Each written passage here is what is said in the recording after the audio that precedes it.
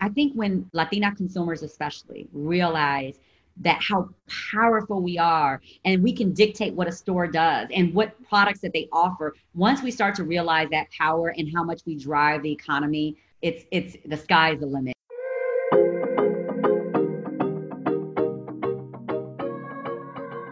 Hi, guys. Welcome to the Latina Without Borders podcast. I'm Christina. And I'm Eliza. And today we're going to be talking about a topic we haven't spoken much about in previous episodes, and that is beauty. Today's guest is a Latina entrepreneur. Her products are sold at mass retailers like Target, Walmart, Sally's. She's actually the first Latina to ever have a natural hair care brand at mass retail.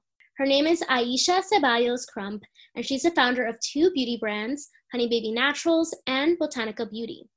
In this episode, we dive deep into how she got into the entrepreneur space, her background in chemical engineering, and her most recent campaign with Target called Más Que, which means more than.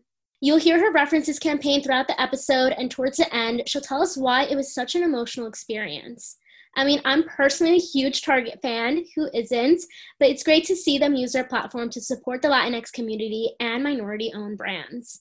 Yeah, and she gets really personal. She talks about the Latino community in Chicago and how it was established there. She also goes into why she started this beauty line. And mainly it's because she has, two daughters who have beautiful but very different hair. So she wanted to create a product that was not only good for, her youngest daughter who has really curly hair, but good for everyone in the household. Aisha is definitely breaking boundaries, and we're so excited for you guys to listen to everything she had to say. Let us know your thoughts, and here it is. We are definitely going to get into your brand, Honey Baby Naturals. But before that, we wanted to backtrack and talk about your chemical engineering background. I read that before you launched your brand, you were working in skincare and hair care, and you were developing products. So we just wanted to hear more about this journey and what made you get into this field. I first generation college students. My grandparents came to Indiana to work in the steel industry. So my grandparents didn't speak English. They didn't have any money. They had nothing. Like so many of our generation, they just came here to make a better life for us. So my parents got married when they're 18 and 20. They have GEDs. They didn't even graduate high school because they got married so young. And, I was fortunate to just have so much love and environment around me that I graduated valedictorian high school. I actually went to performing arts high school, and I wanted to go to New York and NYU to be a theater major. And I realized that it's so hard, especially for women of color, to make the same amount of money as our counterparts. And so I actually went down a list and I said, what major makes the most money out of college? No lie. And I was good in math and science. I was being recruited by pretty much every university in the country. And Purdue University is a few hours away. It's world-class Ivy League engineering degree. And they gave me a full scholarship to be an engineer. And so I decided to go into chemical engineering. And I love math and science, but people don't realize that engineering is so different. It's more theoretical and and so I didn't know what I wanted to do. I just know that I wanted to get this degree and then I can graduate and make a lot of money. I actually hated it for 4 years. I was like, oh my God, it's so challenging. Purdue is like one of the top engineering schools in the country. I was very active in Society of Women Engineers, Hispanic Engineers, Society of Hispanic Engineers, National Society of Black Engineers. I actually worked in the minority engineering department and recruited other people of color to be engineers. So fast forward, graduation day, and I have this great engineering degree, and I did not want to be an engineer. It's boring. I feel like that story happens to so many people. Like we, as people of color, we want a job that's going to pay us a lot. Right. We grew up with low incomes, and that happens. I feel like a lot of people at law school. I feel like that's a big one. Oh yeah. And then you end up having debt for the rest of your life. Exactly. And then you're unhappy, and you go into another direction. And it's funny because so here I am 4 years and I graduated with honors. It was so challenging. I'm from Gary Public School System. I actually went to public school my whole life. And I was valedictorian. I had a full ride. And it was so hard because we don't have the support system. Our parents can't help us with our grades, with our homework. I didn't have money to buy books. I worked 2 jobs while I went to school full time as an engineer and took 18 credit hours a semester. So people don't realize that as a Latina coming from a poor family, second in our second generation, we don't have anything to fall back on. So it's either do or die. Either you're going to go in, you're going to work your butt off and you're going to make it. So when I graduated, I wanted to find a way to push the things that I love together, engineering, sales, and people. And that's how I got into this business. I started selling chemicals for the beauty industry. First of all, there's not a lot of women in the engineering field, nonetheless being Latina. And I was looking up just to get some numbers. I saw this survey, it's 2012, so maybe a little bit outdated, but I'm sure the numbers are just pretty similar. And it was 8% of degrees earned in chemical engineering were Hispanic / Latino versus 66 were white. And I'm saying out of that 8%, those are just Hispanics. So the percentage of women in that, I don't even know, would be much smaller. And then there was another report that said only 2% of Latinas held science and engineering positions in 2015. What was it like being a minority in that classroom when you were sitting down and looking around? I'm sure there were maybe a lot of males versus females. What were your challenges and how did you overcome that? It was intimidating. And especially my high school was predominantly Black. I grew up in Gary, Indiana. I had 55 in my graduating class. So I went from a high school that was very specialized as a theater major, predominantly Black, minority, to an institution where lecture halls were 250 people.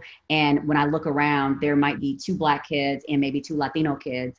And I was the only Latina that was at Purdue University the 4 years I was there in chemical engineering. And there were 2 other Black females that were my friends. And there was actually two kids, 2 males that were actually from the island. They were from Puerto Rico.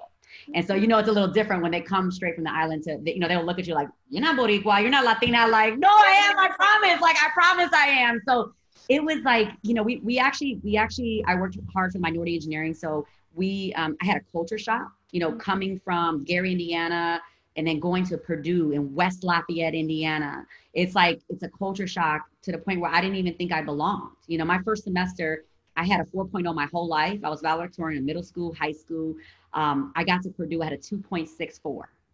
My first semester, I cried. I had no idea. But by the time I graduated, I found a support system. Like I said, Society of Hispanic Engineers, Society of Women Engineers. And these groups help uplift and give you strength. So by the time I graduated, I graduated with honors. And, some of the friends that I met in college are still my friends to this day because we had to be there for each other. So it was difficult, but at the same time, it's like, I felt like I can use this to become a role model for other young Latina girls and other women of color who don't think that they have a career in science and engineering. And so one of the things, even with my company, is we have an outreach for inner city youth, for Latinas and black girls who want careers in STEM and science and engineering. So that's awesome that I can use my platform to uplift and get those numbers higher. We're always trying to balance 2 cultures. So I'm sure growing up, you're American, but you're also Latina, but sometimes you feel like maybe I'm not American enough or I'm not Latina enough. Can you tell us if there's ever a moment that you felt this way, whether it was in college or in high school? Have you turned any of those challenges into advantages? So Christina, my whole life, I felt this way and I still do to this day. So I'm 100%, I bleed red and blue. And I mean the Puerto Rican flag, like our culture is so strong. My name is Aisha. My name is not Latina and my married name is Crump. And so for the last 20 years, I've been Aisha Crump. And so I always had to prove how Latina I was. I had cousins that grew up in more, Hispanic neighborhoods, Latino neighborhoods. And they would look at me and say, oh, you're Black. Because the majority of my friends were Black. My husband is Black. And I felt like I spent my whole life trying to prove who I was. I know who I am inside in my culture. And my parents were so our family is so diverse. My parents were so supportive and liberal and they're like, you're you. Do you, Aisha. You are Aisha. No one else is like you. And, I think that's where I'm at such a pivotal point in my life that, my whole life I had to prove, yes, I'm Puerto Rican. Yes, I'm Boricua. Yes, I'm Latina. I'm so proud, in an environment where majority white in college, majority Black in high school, and even now in a corporate setting where there's no CEOs and beauty entrepreneurs that look like me. And so I'm constantly trying to prove myself. So the fact that right now I am the pioneer, the first Latina to ever have a natural hair care brand in mass retail, and I'm leading this movement to empower Latina women, it means so much to me. When I was doing that campaign with Target, I cried. Because I can't believe that Aisha Raquel Ceballos Crump from Gary, Indiana is having an opportunity to show the world like what a Latina woman is. And there's no one fit for us. I wanted to go in more to the hair care, talking about Honey Baby Naturals. How do you start it? I know you said that like once you graduate college, you realize that, oh my God, this isn't for me, but it did spark an interest in the beauty and the hair industry for you. So what was the stepping stones? So I actually, my husband and I met in college, and he's from Chicago. So I've been married 19 years this year. And so he was from Chicago, and I was so in love. We met my senior year of school. So we've been together 22 years, and we didn't have jobs. I was interviewing with all these engineering firms, and he's an engineer as well. But I just wanted to be in love. And so anyways, I came to Chicago without a job. I turned down all these companies, and I ended up going to work in the pharmaceutical industry. So Eli Lilly was a company that hired a lot of engineers, and I started working in sales. Because sales reps made more money. Our life was flexible. I had 3 kids. I had a baby at 25, 28, 30. Anyway, fast forward, I was in sales and making a lot of money. In my family's term, I was doing good. My husband's an engineer. I'm in sales. We had real estate. We had property. At 28 years old, I felt like I was old because, mind you, I already had 2 kids, or had 1 kid. I actually went on a reality TV show. And this is I've never publicly really talked about. I just started talking about it this year. So I had auditioned to be on a reality TV show. Richard Branson, who owns Virgin, had, and this is funny because people are going to Google it. And I was 28 years old, and I left my job, and I was a contestant. 16 contestants on Richard Branson's reality TV show. I failed. Of course, I got stereotyped, called J-Lo and everything. Didn't make it on the show, but it was at 28 when I realized that I had a bigger purpose. I failed on the reality TV show. There was a lot of cultural references that were made, a lot of stereotypical things. And Sarah Blakely, Spanx Pantyhose, she was a contestant on the show with me. Sarah Blakely, who had just founded Spanx Pantyhose. I knew my purpose was greater. So only at 28, I said, you know what? I'm changing it. I was like, I have to do what I love. And I typed in the computer, engineering, beauty, and sales. And I launched a cosmetic brand. I didn't know anything about it. And then I said, let me learn. I started selling chemicals for the beauty industry. I was the first young person with no industry experience this company ever hired. I was calling on a Unilever. I was calling on a Alberto Culver, Luster Products. And so I just started learning, and I was like, oh my God, this is it. I am supposed to become a beauty entrepreneur. Fast forward, and I remember I was in the airport and I was watching Sarah interview, and she's the youngest self-made American female billionaire. And I said, you know what? I said, I'm done. I'm in. I'm jumping in. And I quit my job in 2015, and I was making 6 figures. My family depended on me, and quit my job. And I just went all in and launched Honey Baby Naturals in 2016, and then launched Botanica Beauty 2019. There are a lot of brands, especially beauty brands, coming out. Feels like almost every other week. And with social media and everything, it makes it possible. But what did you see missing in the beauty market, and why did you bring specifically Honey Baby's Naturals in? I read that honey was a secret skin and hair care ingredient by your grandma. So what actually got you into developing this particular type of product? So it's crazy because I worked for a contract manufacturer, and I had access to every brand in the market. So I worked behind the scenes with all the multicultural brands. Mm-hmm. And I would bring free product home, and I was in the kitchen. And so I have 3 kids. We all had our own bin. My daughters all had different hair textures, and we were in the kitchen, and I would pull out one bin for Kyra, who's my oldest daughter, who has a kinkier, thick texture hair. My younger daughter, who has a wavier, curly hair. So she had her own products. Kyra had her own. My son had his own. My husband, and then me. We couldn't use the same products, and it was like that Oprah aha moment. Why isn't there not a brand that really caters to a diverse family with different textures, which you see in the Latino community all the time? And everything is so I don't know, everything is so black and so white, if I just put it frank. And it's true for men, for women, for kids, or for adults, or for black or for white. It's always segmented that way.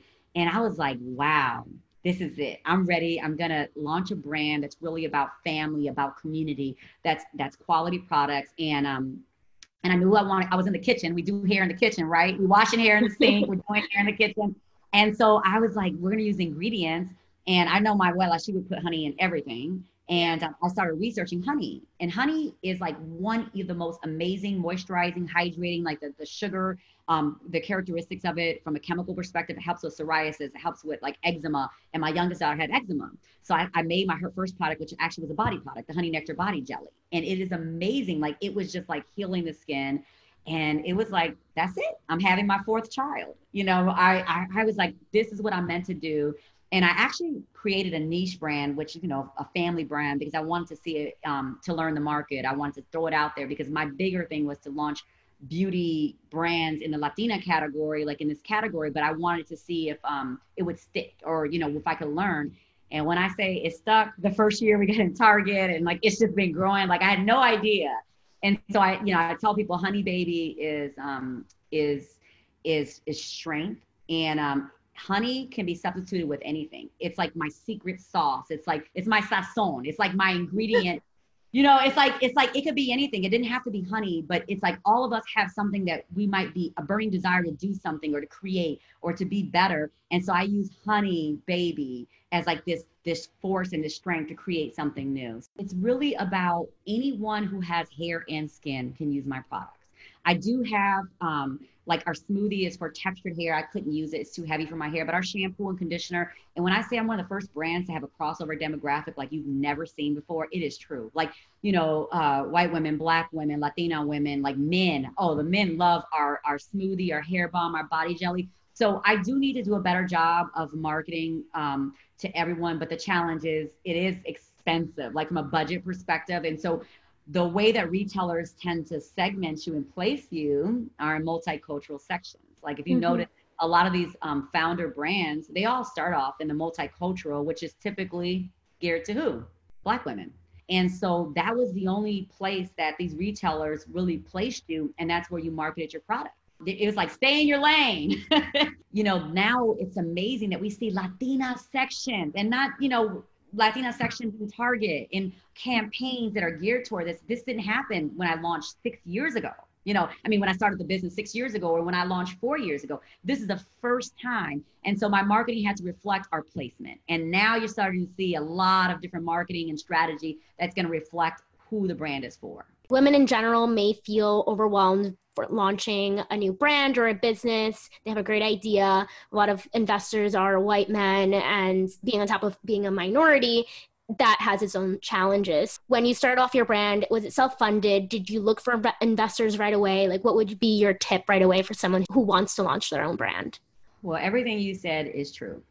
And I mean, it's a reality. And I think I do a lot. And I was telling my husband, I do all these classes. Like I want to be recognized in Chicago as a business leader. And I've done such a good job with networking in the financial community and different communities. But the lack of funding for minority owned businesses is absolutely true. The lack of funding for women businesses is seriously a thing. So imagine being a woman and a minority. So I knew for a long time that I wanted to start a brand, and I didn't have my mom to go to. I had 401k.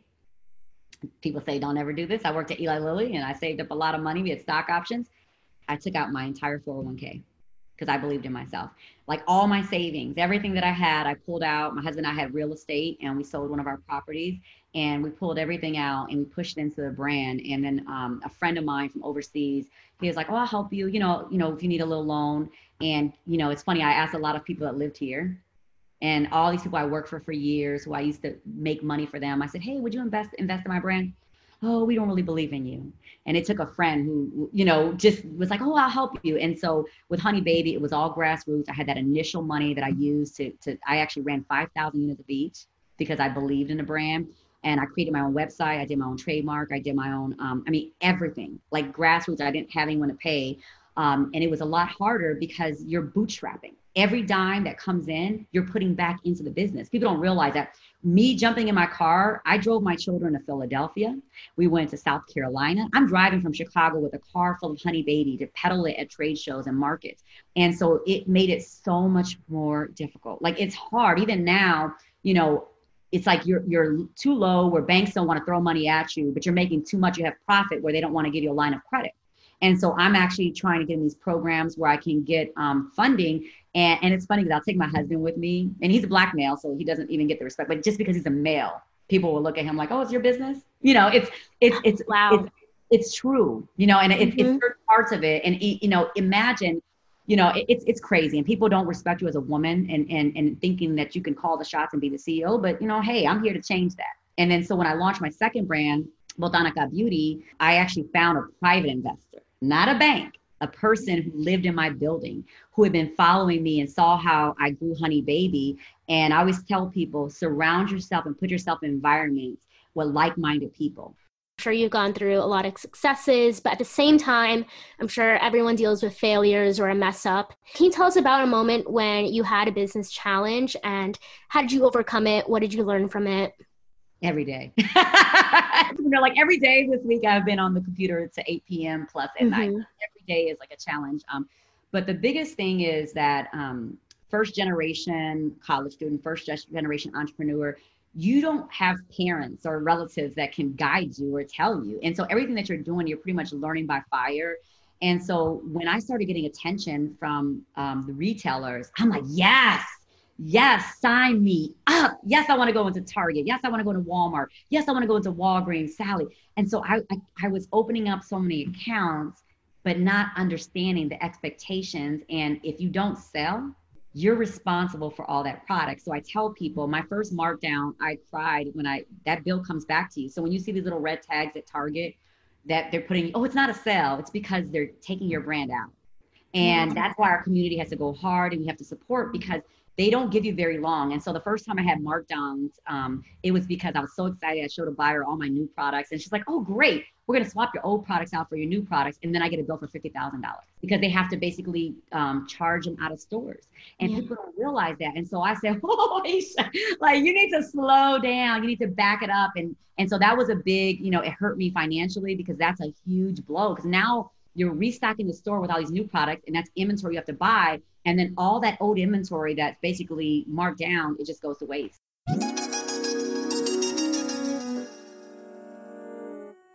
Target just had a campaign. How do you feel about that campaign? Did it inspire you? We got a chance to see the promo video, and you were chatting about how you were a young girl, how you were very critical of yourself, but ultimately you've been able to like find like self-love, especially with this product. It's so crazy, because you know, when I first went into Target, I wanted to pitch this whole Latina thing, and like I was the only founder there. And when this campaign came my way, the first time I read it, I think I had a tear in my eye. Like, I was so emotional, because we are not included in the conversation. And it's actually Mosquets more than. And that just sums up who I am. We talked about this. I'm more than what you see on the surface. You know, I'm intelligent, like I'm an engineer, and I'm smart, and I come from a strong family. I'm a strong woman. You know, all these things. And I think that this campaign and the dedication that Target put into it is incredible. It shows their commitment to the Latina consumer, who is the number one growing, the number one spending consumer in the United States. You know, we are powerful, and it shows that, you know, their commitment to amplifying our voices. So it was incredible. I think it was during COVID when we filmed, and so everything was like remote. And I had people from Minnesota, people from California, and we were crying. I'm filming this campaign, and you know, we're crying because it was so emotional and so powerful. It's our time. And we're more than just a month, you know, Hispanic Heritage Month. You know, we are more than that. We're you know, we're a movement, we're a generation, and we're a force to be reckoned with. And so I think that, you know, this campaign, every time I hear a commercial, and it's funny, people from high school, they see it and they text me. They're like, "You're on Snap, you're on Pandora, you're on." I'm like, "Oh my God, no, I'm not famous. I'm just a girl, I'm just a little Latina girl from Gary with big dreams." And so the fact that, you know, Target is doing this, it's incredible. And I hope to see, you know, more of the retailers and more of these big companies to understand how powerful we are as a consumer. And let's amplify our voices. Let's tell our stories. And I mean, look at the three of us. And, you know, we're not in the same room. We're on a video conference. We're all Latina. We come from different backgrounds. We all look different. We all sound different. But guess what? Our stories are important, and they're powerful, and we need to tell them all. I'm happy that they're using their platform to really support brands owned by women and minorities like Latinos. But is there anything else that you would like to see larger retailers like Target to do for the Latinx community? Well, I'm so happy we had this opportunity to do an end cap because it did, Target actually was very big in the African American hair care movement, and they did a lot of that. But I think the one thing is that I still feel like there's so much segmentation. Like, why? Because we're Latinas and Black women and women of color, do we have to shop in a certain section? I mean, let's put it all out there. Let's be real. Like, it's shampoo, it's conditioner. And I understand specialized targeted in marketing, but you don't see it in the clothes section. You don't see it, you don't see it in your house goods and your apparel in those type of sections, you don't see it. But in the beauty section, it's so segmented. So I think that this is like a challenge for me is like, let's really talk about, we're all consumers and we all love beauty and we all, like product. And so I do want to start to see that we're not categorized and we're put into a box. And I'm not saying that Target necessarily does it, but I just think that so many of the retailers, you're in the multicultural or in the ethnic section. No, we're in the people section. Another thing I like to see is being a small brand. How can I afford to do these type of campaigns? I can't. I mean, they're $250,000 to $1 million campaigns. These big companies can. So I love to see more big companies really, support small minority-owned businesses. Give us the money and the funds to do these campaigns and partner with us. And not saying to give us a giveaway or a freebie, but really help us to be fair and competitive. The only reason we're there is because of social media. We've never lived in an age where you can market to people, to consumers directly through social media platforms. And it's so powerful. Now let's get a leverage when it comes to financial leverage within a retailer. I really appreciated that too, how they did at the end of the month, because like just to like bring in another brand, like I use Peloton, and the only time I can have like reggaeton music or like anything Spanish is during Hispanic Heritage Month. That's the only time. So like it's like always my favorite time to like jump on the bike because it has all the music and stuff I love. But the minute it hits, October 15th and we're going in, there's like it's over.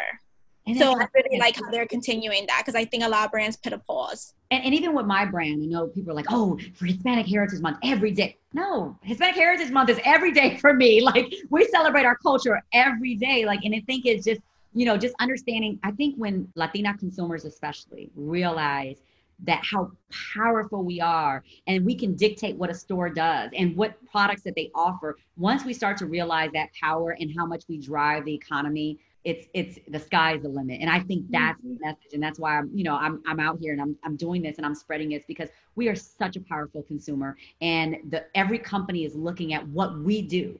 And that the moment we understand that and we take that power into our hands, it just changes everything. And so Target acknowledging that they're the first ones to really have this massive story and this even from the song, they had artists, they had they amplified our culture and they used Latino people to work on the campaign, and that was incredible. And working with that team, it was incredible. And I'm just blessed to be a part of it. I want to do our final question we ask everyone on this podcast here on Latino Without Borders, and that is, what is one thing most people don't know about your culture? Well, we're very proud people, and we have a lot of flags. But I would say, I think growing up on the island, you guys would relate to this, is there's a lot of internal racism in our culture. And this is a negative, it could be negative or positive, but we're spinning into positive. And especially growing up as a fair complected Latina woman, that was acceptable. Versus, I feel like so many times that our Afro-Caribbean roots are not amplified. And especially being Puerto Rican, there's so many Afro-Latinos that live on the island that, that are part of our culture. And it just really shows our diversity. And so, you see the food and you see the flags, and let's talk about the history and who we are. And my father always did an amazing job with making sure that I understood where our roots are in history. And when I take my kids to the island, I make sure that they understand, where we come from. And so I think that's the change. And you're starting to see this whole embracing of Afro-Latina culture. And it's incredible. I have Black children and I love for them to understand and embrace that part of our culture. Now the food is great, the language, the fun, the dance. I love my island. I love my culture, but I do want, there to be a change. It's like the whole Pelo Malo and how that's changing. I want us to stop talking about our skin tone and our hair texture and really talk about the fact that we all have this, we bleed the same blood and we have the same culture.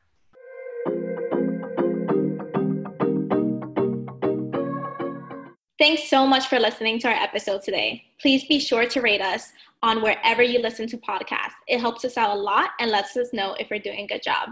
And be sure to follow us on social media. Our handle is @LatinaWithoutBorders. We would love for you guys to message us, DM us, let us know if you enjoyed this episode, but also if you guys have any tips or ideas of who you would want to listen to next on the podcast. That's it for today, and until next time, bye.